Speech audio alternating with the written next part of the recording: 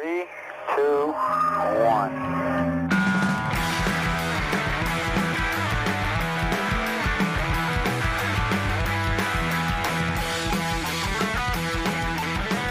Over the roar of the engine, you can hear the 400,000 people.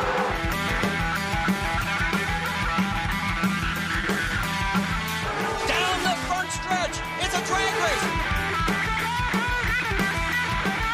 No one has ever seen this before in Indianapolis. One more turn to go. Here they come. Coming to the finish line. Bob Jenkins, who's going to win it?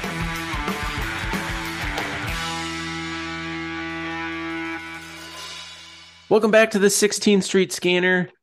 I'm AJ. That's Tyler. Tyler, how we doing?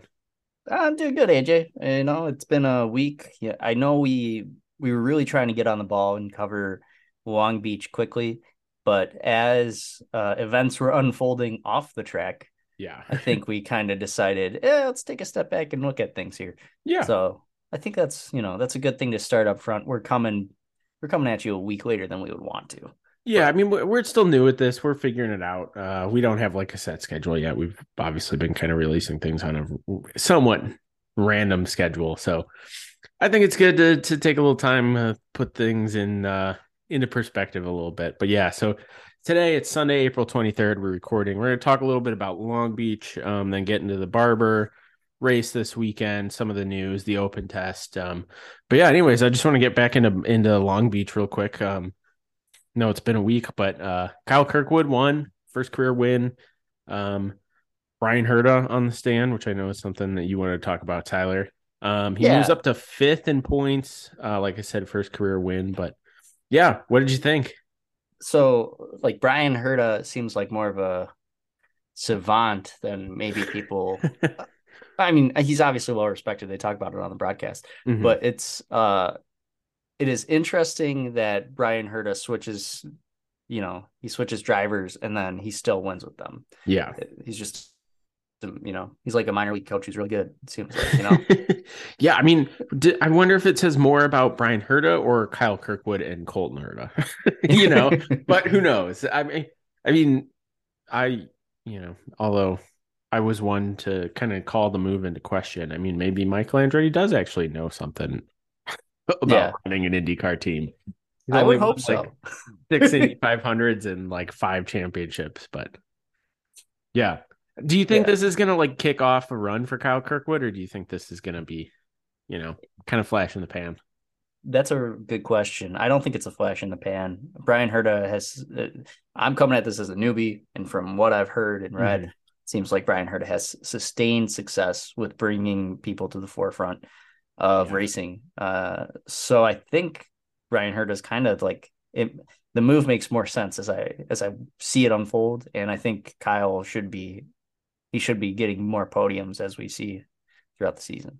Yeah, well, I feel like I'm not a dad. I'm not anywhere close to being a dad. But I do feel like if you work with your 19-year-old, 20-year-old son, I feel like any like 22-year-old would be infinitely easier working with them than your son. So yeah, maybe you're right. Maybe this is going to be his new thing. Maybe he'll just be the young driver specialist. Anytime young hotshot comes in to Andretti Autosport, Brian Herta is going to be the guy in the stand. I hope so. I think you need a guy there. And if I were Colton, God bless him. I don't know how he made it through these years of if my dad was in my ear about, I'm an accountant. if he was in my ear all the time, like, oh, you got a debit there, you got a credit there. I'd be like, what are you, get out of here, man. I'm doing my own thing. That's a very good point. Yeah. Maybe Colton, it's beneficial for him too. We'll see. Yeah. I mean, Colton Herta has not won yet without, although I guess he won previously back in the Harding Steinbrenner days, which probably goes way over your head, Tyler, which doesn't matter. They were a team for like 3 years. Okay. So yeah, doesn't really matter too much. I mean, Kyle Kirkwood, I don't know. I'm not sure if this is going to be, if this is going to open the floodgates or not for him. But I mean, his history says that it will. Obviously he didn't have a great year. His previous best finish was 10th before the win at Long Beach, which granted that was, he was a rookie last year, so it's not like there's a big sample size to draw from. Yeah, but Armstrong took eighth. Oh Armstrong's yeah, still a rookie, right? yeah. Well, so he came over from F2, and that was only his second race because he didn't run it at Texas, but it's a dramatic improvement. For Kirkwood, yeah, yeah, for Kirkwood, yeah. I mean, AJ Foyt Racing is not, it's not Andretti Autosport as much as I would love to see Foyt, although not with Santino there. I would love to see Benjamin Peterson have a great year, and I would love AJ Foyt Racing to have a great year with Benjamin Peterson. But yeah, I mean, it's not like but he wrecked a lot, which you can't really put on the team last year, Kirkwood. So, but I mean, he's like the only guy I think to win at every step on the ladder in the road to Indy, which is USF Pro. I can't remember what they call them now. They change the names every 2 years, but USF 2000, USF Pro, whatever 2000 now. I can't remember, but yeah, he's won USF 2000 Pro Mazda Indy Lights. He won the title in all three of those races or series. In 2018 in USF 2000, he won 12 of the 14 races and didn't finish worse than fifth. So like he was beating everyone constantly in his age group, which includes guys like Stingray Robb and Benjamin Peterson and, Yeah. Well, it's a good sign. I mean, who knows if it'll translate to, racing at this level. I think if IndyCar is a good sport, if the talent is good here, then he should not succeed quickly, which that's kind of proved out a little bit since he didn't. It's his first one and he's been around for 12, not 12, sorry. How many races now? Like, was it 19? I mean, he would have had probably 17 last year and then another 3 now this year. So 20 races, that's not too bad. Yeah. I mean, the best comp, it's kind of an obvious one, but it's probably Colton Herta in terms of, or Pato. I mean, Pato too, but Colton Herta, he was kind of the guy growing up. Everyone was kind of waiting for him. He was supposed to be really good, and he's kind of worked out, obviously, because he's kind of the top dog in Andretti now, although we'll see how long that lasts. People keep saying this, and like even when I was just watching F1 and I wasn't watching IndyCar, people are like, oh, Colton Herta is going to be the next guy. And they had the whole the license issue. But I gotta say, as someone who's watched IndyCar, I've been impressed at times, but at the end of the day, if he's not walking away with a podium or a win, it's hard for me to say like, yeah, that makes sense. Yeah. He is only 23 and he has 7 wins and 11 podiums and 9 poles. So like he's fast. And like think about a lot of the comparisons are, like Max Verstappen. Yeah, like how old those is guys. Max? He's like 25 or something. Something like that. Because he started very young. That was kind of why they introduced he's 25. That's kind of why they introduced the whole point system or changed it around for the super licenses, because he got his when he was like 17 when he came into F1. And like he had a lot of time. Granted, he was driving for Red Bull, which is a top team, but they weren't beating Mercedes at that point. So he got plenty of time to kind of develop. And obviously it's also panned out, but like, there was a while there where it was like him and Daniel Ricciardo and they weren't really, Yeah, no. There wasn't a huge difference between the two. If anything, I would say Danny was better. I know, yeah. For a while. Yeah. But that's neither here nor there. We don't need to talk about Max Verstappen anymore. No, like Colton is fast. That's the thing. Like even when Max Verstappen wasn't winning races, like you could still tell he was fast. And Colton Herta, Andretti Autosport is a great team. Like they're one of the best, but they're not Ganassi and they're not Penske. They're not. It's a different tier. You look at like teams that have won the 500 and the championship in the last 10 years. It's 99% Penske and Ganassi. Okay. So like there's tier 1 and there's tier 2, and Andretti's on tier 2. And the fact that he's won 7 races in, A good sign. 3 years. I mean, Will Powers won a championship. I don't know if he's won 7 races in the last 3 years. I mean, he only won once last year, So like Colton Herta is fast and he's young and he's hanging with guys like Alexander Rossi and Joseph Newgarden and Pato O'Ward and Will Power and Scott Dixon. Like he's there with those guys. You can count on him to match their lap time if you really need to. And I mean, granted, he's 23, so he's going to make mistakes like 2022 at Long Beach, as you saw, as a lot of us remember. But yeah. Anyway, yeah. Well, it's Herta is someone to watch. The Herta, both of them, their relationship. It's something that I feel like we should keep an eye on throughout the season. Yeah. I will say we should cover Callum Ilot's death threats. Oh yeah. Anytime that your sport needs to tweet out or put on their social media, hey, don't be a jerk. That is not a good sign. Did you see how that all developed? I didn't really see a whole lot about how I didn't see any of the tweets at him. I just saw the reaction basically. I thought it was like direct messages, or something like that. Oh, okay. But I didn't see. I don't know why you have a reason to be mad at Callum Ilott. Well, I think it was a lot of from what I've absorbed through just seeing just people talking about it. It's because the team sent him out ahead when Canapino stayed out at that yellow for Dixon going into the tires. And they sent Canapino was leading at the restart, and they sent Ilott out, and he ended up right in front of Canapino and slowed him up.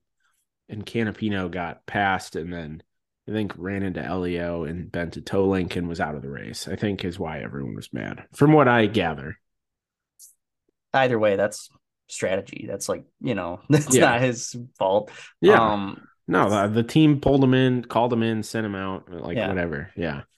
But I don't know why everyone I don't know who these Canapino fans are, but yeah, where is this contingent of Canapino? I mean, fans? I don't know if it's all Argentinian people. You want to know something? I barely know who Canapino is. Well, yeah, I mean, they've hardly talked about him until until then. But yeah, he's I don't know. It's kind of weird situation, especially being teammates too. I feel like that's probably not the best thing for team chemistry.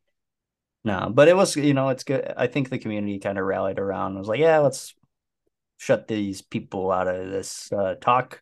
I think it's okay to be upset about stuff like that, especially from a team perspective. Yeah. But it's these guys are already risking their lives anyway. You don't need to hear about it later. Yeah it is. I can't imagine being that angry. I've never been that angry about anything where I've let alone a complete stranger that brings me something that I enjoy every week. I can't imagine. Yeah. So the other news going around was Indy 500 Open test. What was it, this past weekend? Yeah, so it was supposed to be Thursday and Friday. It ended up only being Thursday because it got rained out on Friday. What is the Open test? I don't know what that is. So every year before the 500, they have an open test where teams can just show up, and it's essentially just 2 days of practice. Okay, is what it is. And it's a shot because you do have teams like Dreyer and Reinbold, and then there's some one-off teams like Rahal Letterman is running an extra car for Catherine Legg this year. You get some people that aren't on track every week, so it gives them a chance to get out on track, get some data. For the drivers, just some seat time. They do, they call it rookie orientation, where they have to run a certain amount of laps at certain speeds, and then they gradually move up. And then for some of the veterans, they call it the refresher test. They have to do that. Kind of a similar program. So it's just a chance for, everyone to get out and get some track time. And I mean, I'm local in Indianapolis, so I was able to run over there after work because they extended it to 6:30 on Thursday Nice. because the forecast was looking so bad for Friday. Supposed to rain all day, and it did rain all day, and they ended up canceling Friday. But yeah, I went out. You can on the test days, you just go park in by the museum. It's totally free. You can go sit on the spectator mounds and just watch practice. It was great. There's a huge crowd. I was excited to see that. I drove down a time or two in college and not nearly that amount of people there. Granted, the weather wasn't as nice. It was beautiful. It was 80 and sunny. It was a lot of wind, very windy, which I think made it tricky on track. But because a lot of the teams weren't expecting to get on track on Friday, they were trying to run as much as they could. And Yeah. yeah, I saw everyone on track at least once, except for Colton Herta and Canapino. Those are the only two cars I didn't see. And I was only there an hour and a half. Yeah, that's pretty good. So I didn't hear anything about why Herta wasn't out running at that point. I don't know if they had some car trouble or what, but yeah, it was good. I mean, it was big packs running, and it was almost like a full on practice day for the 500. So Yeah, so they all run together and they're just trying to get a feel and trying to meet those certain qualifications so that they can actually race. Yeah, so Do they do this multiple times, like throughout the calendar year? no, so it's just for the 500, really. I mean, they do it before Texas, I think, for the rookies. They have some of them go test there beforehand just because it's, the first time they're running at 220 miles an hour. Yeah. And for some of them, like Canapino this year was his first time ever on an oval. So that's kind of a big deal. But yeah, this is the only one where they run like the rookie orientation program and stuff. But they once they get through it, they're good for the month of May. And that it essentially lets them practice and try to qualify for the race. And there's going to be a 34th entry this year. Able Motorsports, they're an Indy Lights team. They're going to be running with RC Enerson, who has run in a couple IndyCar races, I think for Dale Coyne a few years back. Ran in Indy Lights, was decent, not great. And then he tried to qualify a couple years ago with this kind of mom and pop team called Top Gun Racing. And they didn't qualify. But yeah, he wasn't at the open test, actually. He'll have to do his rookie orientation program when practice opens for the 500 next month. But it's interesting how all this comes together. Because as an outsider, it's like, you figure like, yeah, they just show up and like, do the thing like the normal weekend. Yeah. But obviously Indy 500 is different. Yeah. Well, yeah. And like I said, there's teams that don't run any other races all year. So like this is the only chance they get to get out on track. So yeah, which still it's kind of cool to me, but it also like boggles my mind as to how they fit into the season. They don't really. They're like they don't matter for the rest of the season. They're just running the 500 to run the 500. Yeah, it seems kind of old school. I like it. Yeah, I mean, back in the day, like you would get 80 cars entered, like in the 50s and 60s and 70s, and they can't do anything to benefit their season, but they can ruin someone else's. Yeah, absolutely. Yeah. Well, 95, Penske didn't make the race. They dominated 94 and then didn't make the race in 95. So, and like they were, I think Al Jr. won the championship in 94. I can't totally remember, but Al Unser Jr. But yeah, it's a total wild card, which I'm glad they made it it's just regular points this year. It used to be double points for the 500. So it was like it had a big impact on the championship, even if like you were in the season long race, but you didn't make the 500, you were totally screwed. So yeah, that makes a lot of sense to me. Although like having the random factor in there, like anything can happen. Plus, it's like really important. Yeah, it's kind of fun. But that's like a chaotic nature. Yeah. So, but yeah, you tweeted out that video of Marcus Armstrong watching and watching it, and he's just kind of stunned. He seemed like maybe he's playing into the camera a little bit, but we'll see. We'll see how he handles that. I don't know. He seems genuinely interested in trying it. I saw someone say that they need to make that video a commercial, and I'm 100% behind it. And that's going to be you, Tyler. Although, granted, we're not going to be able to get right up to the fence like that. Yeah. But when you come for poll day, that's going to be you. You're going to be amazed at how I'll fast change they're going. I'll bring a second change of underwear, just in That's not a case. bad idea. Not a bad idea. Well, if it's as hot as it was last year for the Gallagher Grand Prix, I'll at least need a change of shirt. Well, let's hope not. The thing about poll day is like it's early enough in the month that sometimes it's freezing. I guess Cool now with it's that. not. Used to be like Mother's Day weekend. Now it's a weekend later. But there were times like, remember one time we went with my family and we went to walk around the infield. And we brought blankets in. We left them sitting just on our seat, with their cooler or whatever. And we left and we came back and the blanket was gone. You're like, oh no, someone stole the blanket. And then the guy like 2 rows in front of us is like, oh no, is this your guys? Like, I just used it. I was cold. Handed it back to us. So yeah, there's some times where it's pretty cold. And then last year it was, Well, what is he last year? What is he gonna do? Like, that's a total Curb Your Enthusiasm moment. When, like, if you guys saw him with the same blanket, it was a very distinct. It was like a knit Notre Dame blanket with like a player silhouette and like Notre Dame Stadium on it. It was like a very specific blanket that you would not. What is that dude thinking? Come on. I mean, he was like an old guy. He was probably like, oh, they won't mind. They're not here. And he's going to put it back when he left. But I don't know. Yeah, it was.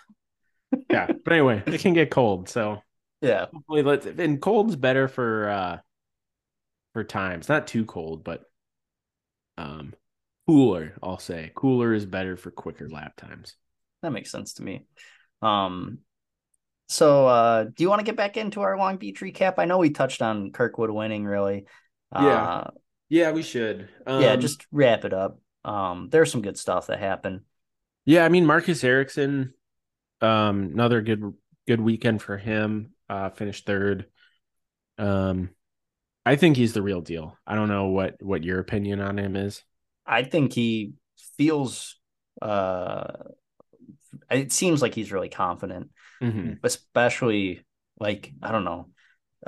When I used to watch horse racing a lot, right? In high school, I'd go to the track, and I would always watch. I would watch how the horses reacted before the race, and I would watch how the jockeys handled them.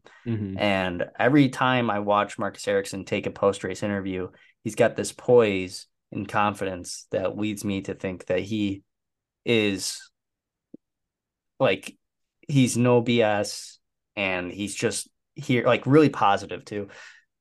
I think that goes a long way, and I think it translates to what he does on the track. Is that like a Swedish thing though? Like, I feel like maybe it is. I feel like Scandinavians in general are very like practical, and not to get like weird about it, but very stoic, very, calm and centered and hey, whatever it is, it's working. I mean, we've already talked about how there is a decent like Scandinavian impact on racing, and maybe they just got the guts, the headspace to handle it. Yeah, Marcus certainly seems like he does. Seriously, I think he's probably as close to the real deal as you can get, but there's going to be other guys in there that get in his way, like Kyle Kirkwood or Colton Herta. Yeah. It's just interesting though. Not that I haven't really thought about this before, but I mean, he's been in IndyCar for 5 years now. Is that pre Drive to Survive? Was he in the first season of Drive to Survive? It's been a minute since I watched the first season, but I definitely knew about him before I watched IndyCar, so that leads me to think that he was. Well, I know he was still doing like his reserve driver stuff. I don't know if it was into his second year in IndyCar, but he was still kind of tangentially involved. But yeah, he didn't have, because he was teammates with Charles Leclerc, at Sauber at Alfa Romeo. I'm gonna call him Charles. I still call him Charles. Charles Leclerc. I'm a Ferrari fan, kinda, I guess. I mean, when I watch, I'm a Ferrari fan. I'm still gonna call him Charles Leclerc. He's lucky that he gets that silent C at the end. Yeah. Go Carlos. It's Um, um but yeah, I don't know. Like it seemed like because he wasn't great in F1. Granted, he wasn't in the best situations. I mean, no one in Alpha the past 5 years has been like setting the world on fire, you know? yeah. Um, but yeah, like he kind of had amongst F1 fans, he didn't have the greatest reputation. And for him to come over and do well in IndyCar, granted, it's 5 years later. Yeah, I just see him getting trashed on the internet a lot, I guess, is from Formula One fans. Oh yeah. I Yeah. mean, has he made maybe I'll pay more attention. If he's making moves that are jerk, like if he's dive bombing people Hmm. and stuff, I think I would have noticed that more. He seems like a clean guy. Yeah. So I think the thing is that he's not like a particularly exciting racer. Like you don't see him making big, like ballsy moves. You mhm. know, he's not bullying people on the track like you Yeah, see Joseph Newgarden do. Not that you've seen that really yet this year, but I've seen yeah. Romain Grosjean do it. Well, but he does it in like a douchey way. Yeah. There's a difference. Like I can't totally explain it, but like, and maybe it's because I like Joseph Newgarden. I'm not a big fan by any means, but I was kind of like rooted for him because he drove for Sarah Fisher, who's like an old school IRL driver, and Mhm. he got her start with her, and then he drove Fred Carpenter for a couple years, and I just always liked him. He seems like a cool guy, so maybe that's kind of tainting my view of him. Mhm. It's like, yeah, when he does it, it's cool. But like when Grosjean does it, it's like because He's out of his mind. I yeah, feel like that guy has no control. But I totally agree. so yeah, no, I think Ericsson had a good race last week. I think he's poised to have a good race next week at Barber. Is Mhm. that's what you're calling it? I'm gonna call it Yeah. Bama. Um Beham. Beham. We can get into that a little bit later. We still got a Yeah. little bit more to touch Yeah. because we talked in the preview about how this Long Beach has Mario Kart vibes. I thought it was Hmm. still there for me Hmm. mostly. You know, I think the fountain does a lot for that. It's great aesthetics. It is good. I love it. Like No, whoever, unfortunately, no one went into the fountain this year, but no, next year someone should jump the fountain somehow. Uh, if we want to go full on Mario Kart, I know in the preview show you mentioned going opening up the other side. yeah, yeah. Maybe we should have both sides and a jump. That I would mean, be. they had the hill, so why They not need have to a bring that jump? back. They need to bring that back. Yeah, why not, man? It's cool as hell. It is. They need to lean Um, in. They need to lean in. Although I did see, I don't know if you saw this or not. Apparently, there's a stake of the race up for sale, like on the promoter side. So who knows? I mean, F1 might try and swoop in. It was a couple years back they were debating on what a stake exploring. like the license to drive there. Um, like the ownership of the race itself, kind of. Okay. So like the company or whoever is putting that on, they're seeking other people to race there, Yeah. potentially. Um, yeah. So it's Kevin Kalkoven who passed, I think, last year. Um, was a part owner of the race.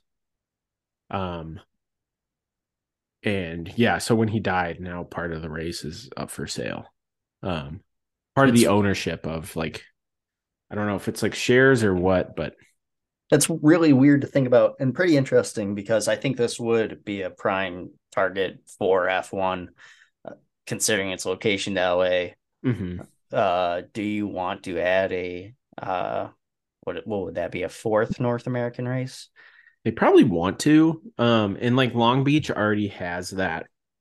Like it was a record attendance, I think, or like most since the Champ Car IndyCar merger in 2008 or something. I can't remember the exact numbers, but like If it's always F1 had good attendance for sure. if F1 races there, does IndyCar lose out? They no chance they can race there.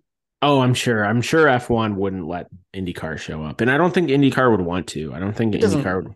not even on the same weekend, like just different, like What if they hit it in the like fall or whatever? I don't know if like the city would want to do that. I mean, granted, so the city explored it a few years ago because F1 apparently has tried to buy mhm. the race.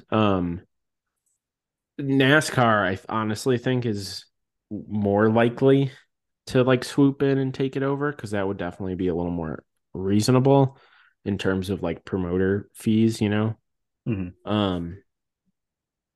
But the city basically said like we can't pay to have Formula One come in because they'd have to build like a permanent paddock and like all the stuff they're doing in Vegas essentially that's costing a Millions. couple hundred millions of dollars. So and now with Vegas, I mean, how far is the flight from LA to Vegas? Like an hour and a half? I don't know. It's not that Probably. far. Yeah, You can it's gonna drive be. it. Mhm. So I don't know now that they're in Vegas if it would be worth it for them, but yeah. Anyway, we don't have to talk Well, about that. I hope that doesn't happen because IndyCar needs everything it can get. Oh yeah, I mean it like um, Long Beach is they kind of beat it into the ground a little bit during the broadcast. I don't know if you oh noticed that or yeah, not, but no, like is the second most important race behind the 500. And I mean it's definitely like one of the crown jewels, so to speak, but yeah, I didn't think it was. I mean, I haven't seen a full season of IndyCar yet, so I can't really talk. Mhm. But it doesn't seem like there was a really like important race for whatever reason. Other than that, you get your face in bronze. I mean, that's cool. Yeah, I mean Um, it's like it pays the same points. I'm sure the purse isn't much different from any other race. I'm sure it's not much different from Barber this weekend. So I think it's just like historically, because all the Mario Andretti, Michael Andretti, Alan Unser Jr. and you know, yeah. Some comments on the race itself. hmm You know, I think it is almost comical to me when IndyCar has to get a crew out there to restart a car. Um, because it just seems like at this point in technology, I know there's probably a reason they're not doing it until 2026. They're putting the starter in, hmm but it's weird watching them go out there and not even like really throw out a caution, and then the truck and the guys just get out there and start it up, and someone starts off again. yeah, I don't. It's about time. Like it should have happened a while ago to get onboard starters. I mean, I do like the aspect of it. Like you need to be able to keep the car running. If you know, if you run off and put yourself in a bad situation, you like it does. You can't bail yourself out. You know what I Yeah, mean? it makes an impact. Yeah, which I like that aspect of it, but they do need to throw like a full course yellow if there's going to be track workers out on the live Yeah, circuit in like the hardest braking zone it on the just seemed a track. little weird to me when I saw it. I was like, this seems. Well, and Uh, then with that, did you see how Rossi ended? His race ended. It was I like the didn't second catch to it. last lap. He had a suspension issue going into turn 9 and like couldn't brake and ran into the tires in the runoff. And like Mhm. that could have happened right there in turn Yeah, 1. Same yeah. thing. And speaking of the tire barriers, I feel like they are massive. Uh, They are. like what are they, 2, 3 tires wide? I think they're like Um, at least 2 deep, if not. yeah, that's yeah, same thing as what I'm trying to say. Like it just seems like if they weren't that big, people could be making these more competitive moves, more competitive overtakes. Um, and it's something I don't really see in other like I don't see it in F1 as much, I guess. I see Mhm. it from time to time, but they're Well, never on like a corner like that. Uh yeah. Um, I think that's just like the most economical. you know, I think that's the primary motivation. And at a street circuit, they're not going fast enough for it to like matter that it's just they're just running into a bunch of old tires, you know? So I don't know. I think it's kind of a necessary. we're on that IndyCar budget. Yeah. That makes sense. Yeah. uh I can buy that. Yeah. So that, I mean, those are my really only two gripes, I would say, with this race. I had a great time watching it. I will admit that I was very tired while watching it the first time through, Mhm. and had to rewatch. And I think it had good rewatch value. It I was it was I thought it fun. was a good race. I Yeah. enjoyed it. It wasn't, coming after Texas, I think it probably seemed worse than it actually was. Or not necessarily worse, but like less entertaining. But it Yeah, was a yeah. good strategy race, I mean, you did have Joseph Newgarden kind of tanked his day by making a bad strategy call, and that I think that was like half the passes on track was Newgarden falling like a rock. Yeah, it was a record overtakes, right? 253. Was it? I didn't see Yeah. that. Yeah, I think at least a record for Long Beach, maybe a record for all road races in IndyCar. No, that can't But be for all road races, but for yeah, Long Beach, I believe that. yeah. I mean, good signs, man. Good signs for the sport. Hmm. It's like when you change the rules in a sport and you're trying to make sure that it's going in the right direction. Hmm. So Yeah, that's one I do want to get out to at some point in person because I saw it was like overall weekend attendance was like 180,000, which is like half of the 500. It yeah, was a pretty big deal. I I've only been to Long Beach a couple times. My buddy's brother has a brewery out there. Mhm. Um, I can't even remember the name of it, even though I have a hat right now. But it's Shout Long out Beach. unnamed brewery. Shout out unnamed brewery in a strip mall. But it is. I did like what I saw of Long Beach. Mhm. It was like a good town. It's better than Anaheim, I will tell you that. And so, just to clarify, you weren't there for the race, right? You were No, just I was there in for Long Beach. yeah, I was Okay, there. I was in Anaheim for a Star Wars convention, and I happened to go to Long Beach for a day. gotcha. So Okay. yeah, Well, we'll have to get out there sometime because it looks yeah, like it'd man. be a lot of fun. They used to do a celebrity race. I don't know if we talked about that before, but they would have like it used to be sponsored by Toyota, and they'd all be out there in Camrys. It was like a pro-am, so they'd have like retired drivers and then celebrities, and the celebrities got to start first, and then the pros would start after. And Carlton from Fresh Prince. Yeah, of Yeah, I think course. he would do very well. Actually, I think he was kind of I love that. I mean, like, I think you need more of that. they Even Frankie Muniz is leading the what is it, Arca? Is that Arca. right? Yeah, Yeah, and I just got a photo with Frankie last year. Uh, and at that's the time, right. I was like, this is Frankie, the best olive oil producer in the world. No, no, obviously from Malcolm in the Middle, but Well, he's also the hottest young driver yeah, I in NASCAR. So couldn't be happier for him. And maybe he'll switch to IndyCar at some point. So that would be great. I would love to see Frankie Muniz run the 500. holy crap. Can you imagine, dude? Screw Kyle Larson. Let's get Frankie Muniz. Yeah. That would be hilarious. Maybe Brian Cranston would show up. That would be Yeah. a lot of fun. I feel like he would be cool with Letterman. Oh yeah, Like those guys they probably cross paths. Um, that's a very good point. All right, I need to flex my Ball State muscles and get Dave Letterman talk to to get Frankie Muniz in the 500 next year. Frankie Muniz on a Letterman car. Yeah, that'd be There was a it. late night with David Letterman car one year actually.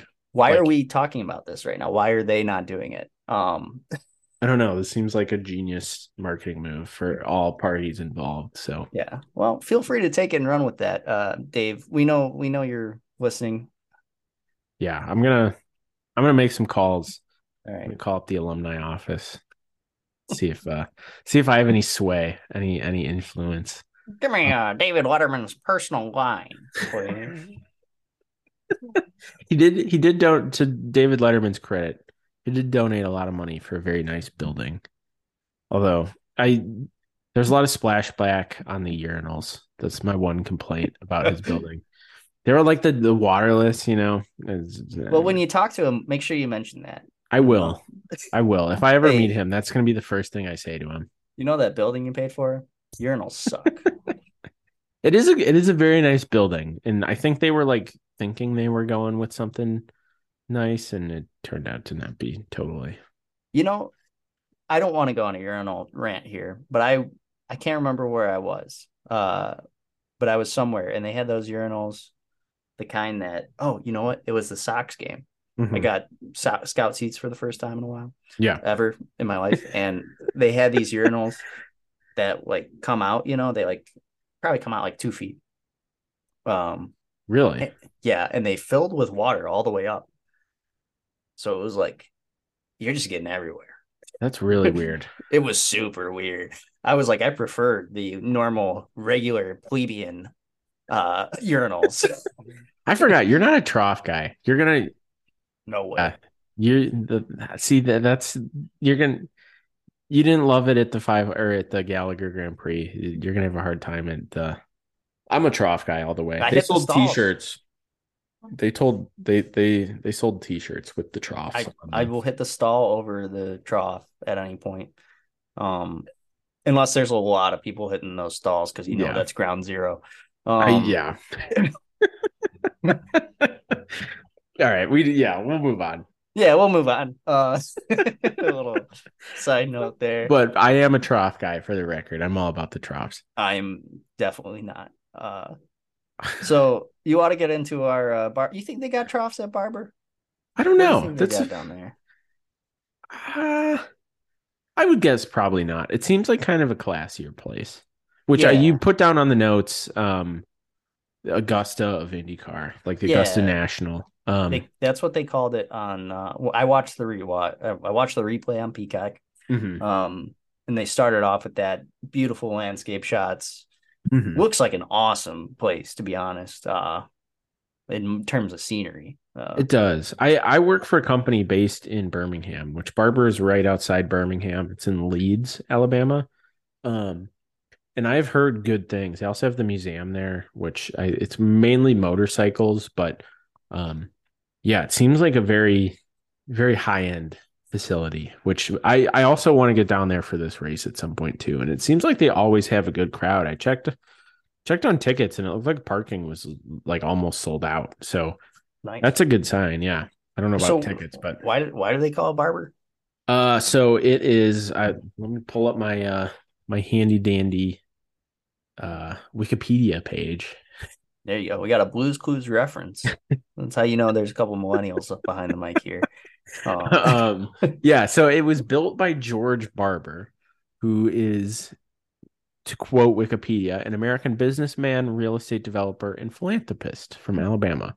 And his dad started Barber Dairies in the 1930s, and it was the largest dairy company in Alabama. And he promoted the use of pasteurized milk in the United States. So we can thank George Barber's dad. Hey, kudos to him. Yeah. There's a whole history behind pasteurized milk. I encourage everyone to educate themselves on that because it was very, very interesting. But well, you and George Barber would get along great then. Yeah, we totally would. It was a whole movement back in the 1800s. So do you remember when they legalized unpasteurized milk in West Virginia? No. So they legalized unpasteurized milk, and then a bunch of lawmakers decided to celebrate by drinking unpasteurized milk, and they all got sick. Anyway, that makes sense. Yeah. But yeah, so he built this track outside Birmingham, and opened this museum also for motorcycles. And I've heard it's great.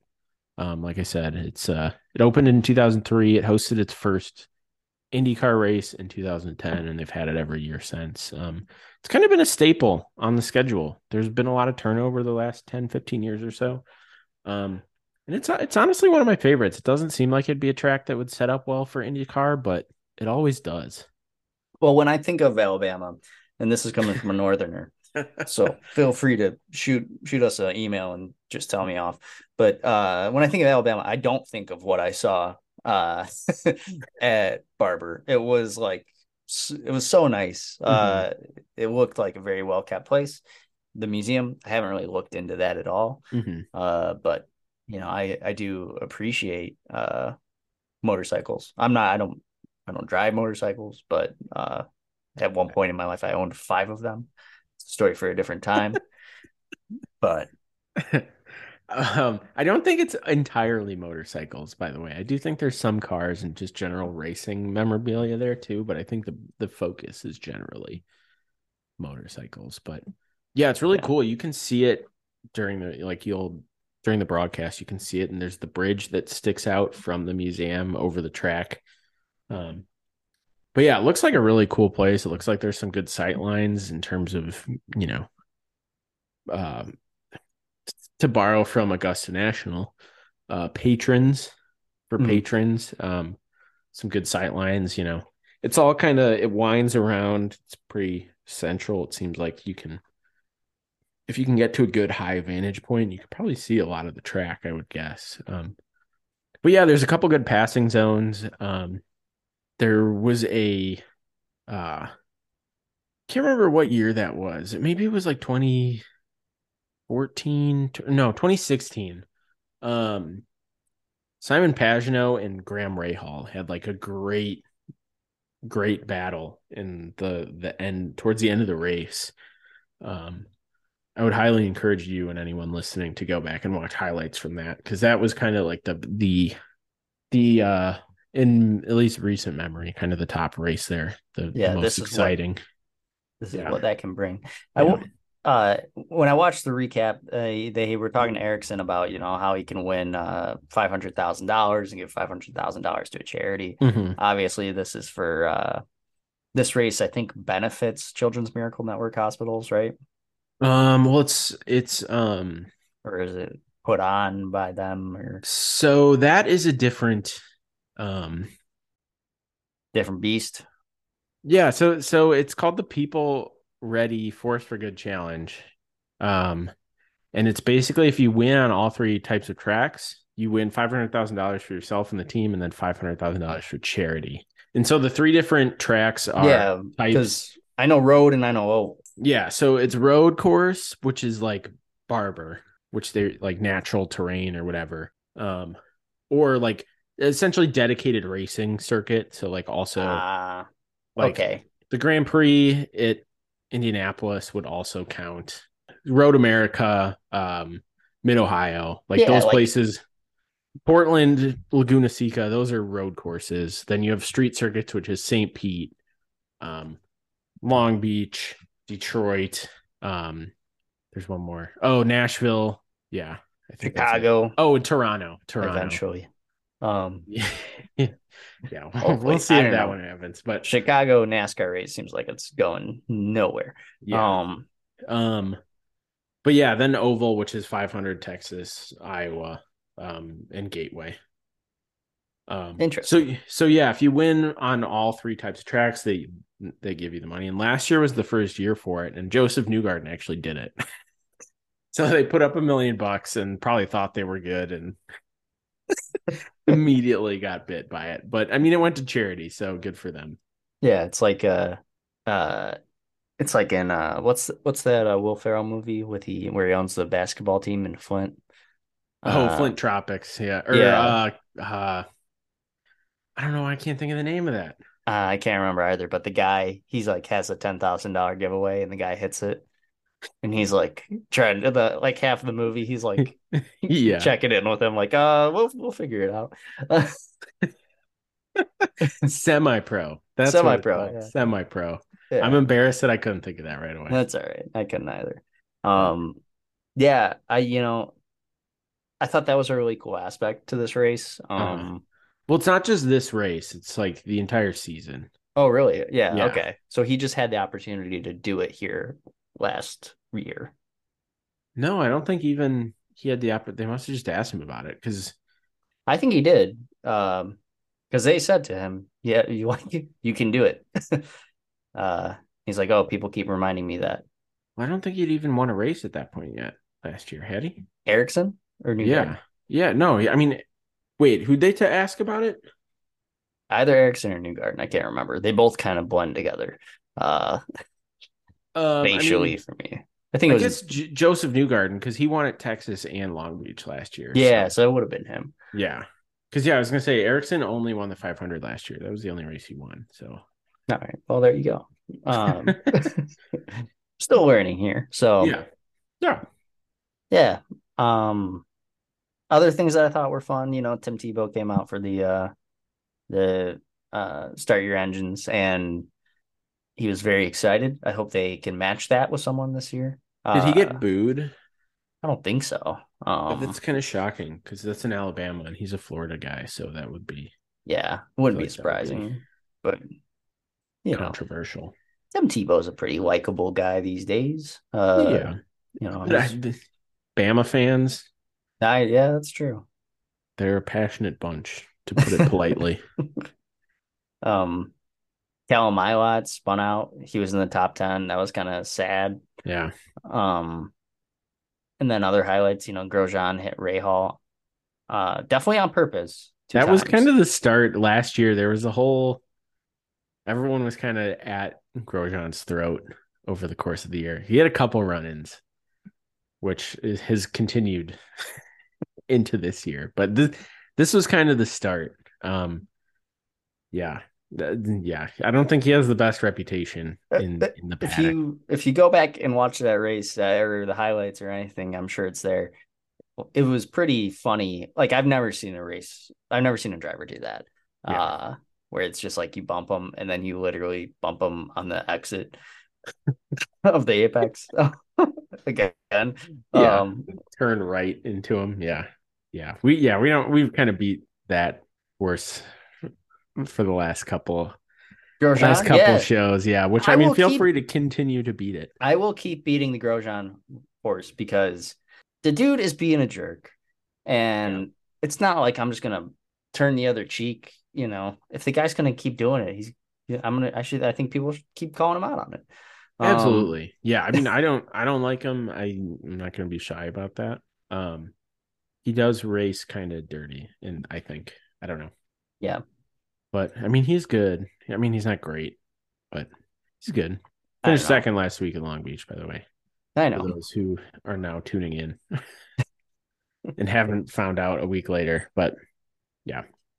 Yeah. So he's doing good. Maybe he'll be in a position to screw someone else over this race. Yeah, well, we'll see. I would not be surprised. I mean, good for him for being in the mix and being competitive. Given that he was kind of competitive last year, I would not be surprised to see him up there again. But I don't know if he has what it takes to be like a top driver in the series. I don't think so. He's just too risky. Yeah. But I think last year Pato took first here. Mm-hmm. Well, took second. Rinus VK took third, and I had to look up Rinus VK because I honestly haven't heard him this year. I mean, every race I know him from races from last year, but this year, I think that guy's just sitting in the back hanging out. Yeah, I mean, Ed Carpenter Racing in general has not had a great start to the year. Connor Daly has struggled also. I don't know what happened to him at Long Beach. For a while, he was kind of one of the biggest movers, and then I don't know if something broke or, he got hit or what, but he was at the back of the pack. Venus is in 22nd in the points with 33 points, and so is Connor Daly's in 23rd with 33 points also. There's 4 full-timers behind him, which is not good. No. It's possible though that these guys just have like, what is it more like, we have one race and this guy blows it out of the water, like random people win. Does that happen in IndyCar? I wouldn't say it's like totally. I mean, every once in a while there will be a totally random, like, Google Carlos Huertas sometime. Just Google it, because I don't even know if there's anything out there. He randomly won a race in like 2015 at a race that doesn't even exist anymore. And it was basically because it rained at the right time. Like, it was a good strategy call. So that every once in a while there is a totally random winner, but it's got to be extreme circumstances for it to happen. You don't often luck into a win in IndyCar, and I mean, there's plenty of drivers who are really good. I mean, look at Romain Grosjean, that have been competitive and can't get it done. And And then you have guys like Alexander Rossi who are good and have gotten it done and then go on like 50 race winless streaks. So, It's a cruel mistress. it is. Yeah. So Pato's been hot this year, obviously. Mm-hmm. I think you should look for him to be hot again. Mm-hmm. But in terms of predictions, my actual predictions here, I got Callum Ilott on the podium. Okay. Which I think that's kind of a riskier call for me. It is. Well, and he had a rough weekend, obviously, at Long Beach, and then did not improve with the death threats. And then it got worse at the test because his car was a handful, apparently. And then he ran into Rinus VK actually on pit road. Fantastic. Yeah. All right. He's had a great 2 weeks. I got to explain this, though, because when I'm looking at baseball, when I'm looking at other sports, there's always a good story. Mm-hmm. And I think Callum Ilott's story is just beginning. Mm-hmm. And he's got to overcome and show, hey, I finished top 10 before. Mm-hmm. I'm going to get on that podium. And I think hopefully eventually in his career, he drinks some milk. I would not be surprised. I think he's really good. I don't think he's going to last too long at Juncos Hollinger. I think he'll get picked up depending on how things shake out with like another driver, for example, that's, hasn't quite produced the way he should, Felix Rosenquist. How that all shakes out if someone gets poached, just like from Ganassi, Pelot's probably going to McLaren. So yeah, I think you're onto something there. And I just want to see while he's with Juncos Hollinger, I want to see him do well because we talked about that last episode. They nearly brought me to tears with a 3-minute video on their website. So, and then Newgarden, I think he's going to get another W here. He's done it in the past a few times, I think. Mm-hmm. And he seems to just not be slowing down this year to me. So he's my pick to click. And then Grosjean, I hope he DNFs in the first lap. Well, I guess we'll see. I wasn't expecting you to say I hope. Oh no, yeah. I was expecting you to say I think he will not finish. I hope he doesn't finish. I think and I hope, because after watching last year's Alabama Barber, whatever you want to call it, I already didn't like the guy, and it's just insult to injury. And if you're an F1 fan and you're just joining us for the first time and you're like, wow, this guy really hates Grosjean. Grosjean was kind of a sweetheart in F1. I would encourage you to read up on Grosjean's experience and history in IndyCar, because he has just turned into a total jerk. Yeah. Well, hopefully that works out for you. I hope so. Well, so I think Alex Palou wins this week. I think I picked him last week, actually, but I think he was quick last year. He's won here in the past also. So he's my pick to win this week. He's also due. He's been up at the top of the grid most of the year so far. I mean, he was competitive at Texas and St. Pete, and again at Long Beach. I think he finished top 5. So he's my pick to win. Another kind of dark horse pick. I'm going to go with Felix Rosenquist to podium. He had a decent week at Long Beach. He's in need of some solid results here if he wants to have a ride next year.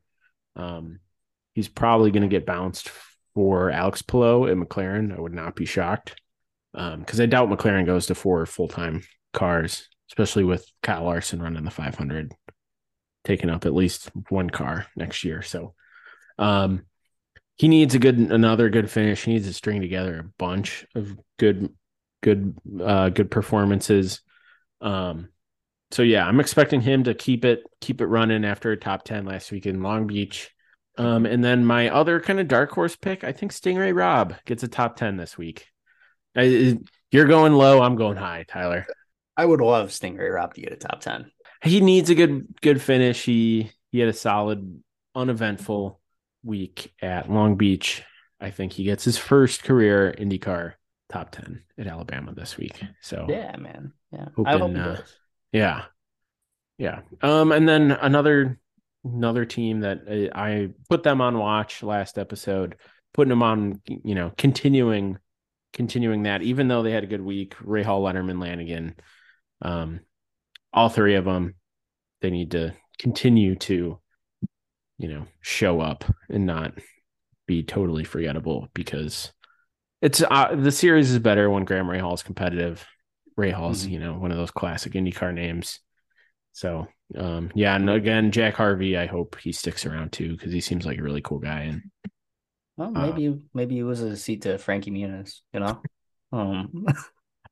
that would be a hard pill to swallow, I think, as a driver. If you lost your seat to a 37-year-old child actor. Yes. Yeah, I think to so. Malcolm, yeah. But no offense to Frankie, but he's climbing uphill. So yeah.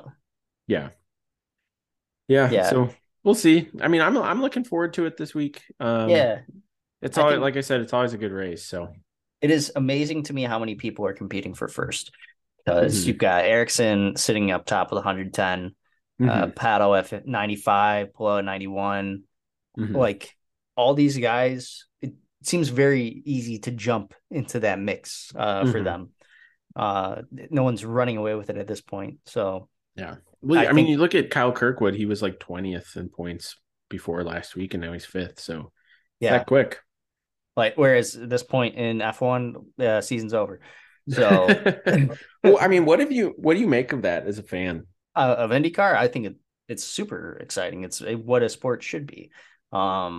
Consistency and results over time, I think, should matter more than I like that it's not these huge point awards, right?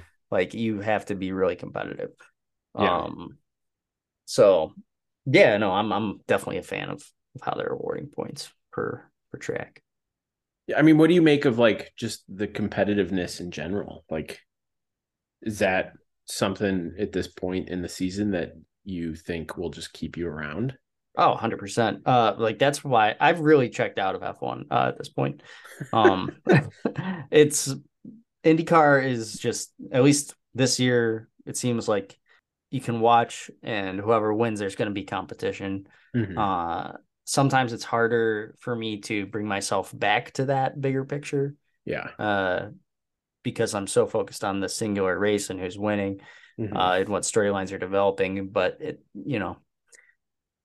painting the bigger picture and getting back to the bigger storylines of, hey, this guy, let's say Scott Dixon, he's sitting at 72. Maybe he can string together some wins or some podiums, and he'll still be right back in it. It's not like he's lost a couple of races and it's completely done. Yeah. Well, you got to watch out for Scott Dixon. He's notoriously starts the season slow and then gets hot and then kind of closes out at the end of the year. Yeah. He's won 6 titles, I think. So, yeah. Is at this point yet? I mean, we've kind of talked about it here and there. But are there any drivers that you're kind of feeling like are the guys you're going to root for?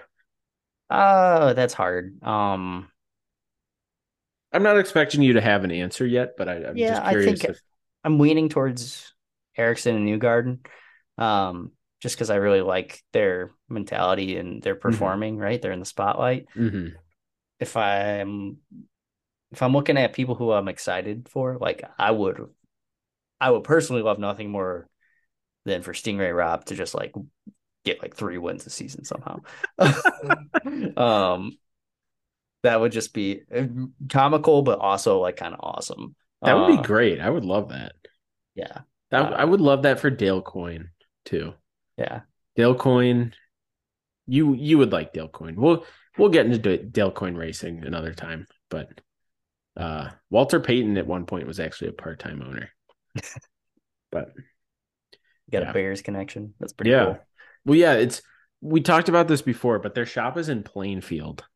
Yeah, weird. Down off 55. Plainfield in suburban Illinois. Yeah.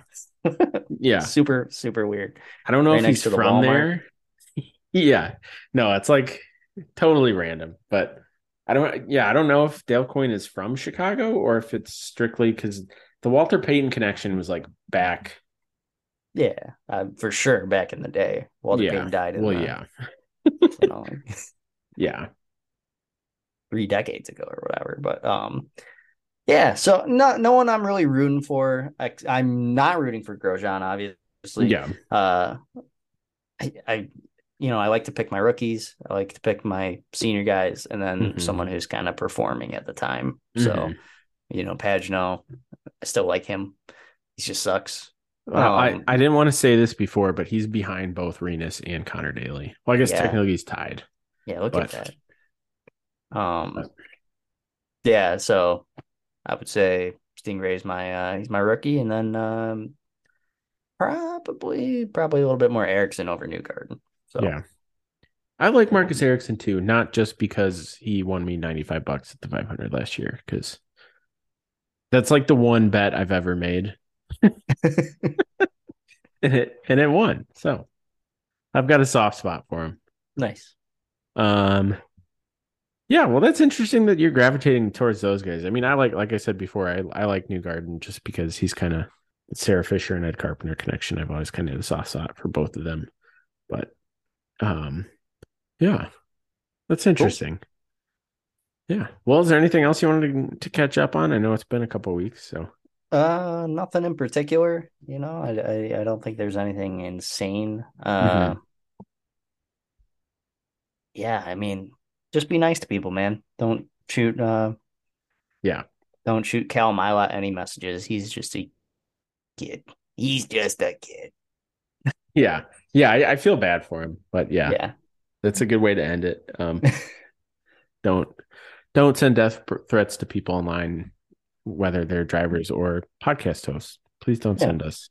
Not that anyone has, but just going to get out in front of it. Yeah, but if you want to send us something nice, Yes. Feel free to send us an email at 16thstreetpod@gmail.com, or you can tweet at us at 16thstreetpod. Both of those start with 16, the numerals. And then, this is the 16th Street Scanner. Please feel free to review and subscribe wherever you're listening. And shout out to Penny Wishes for providing the intro and outro music.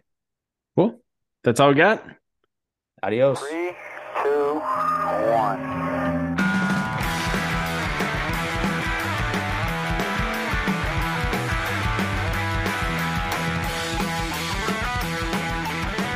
Over the roar of the engine, you can hear the 400,000 people.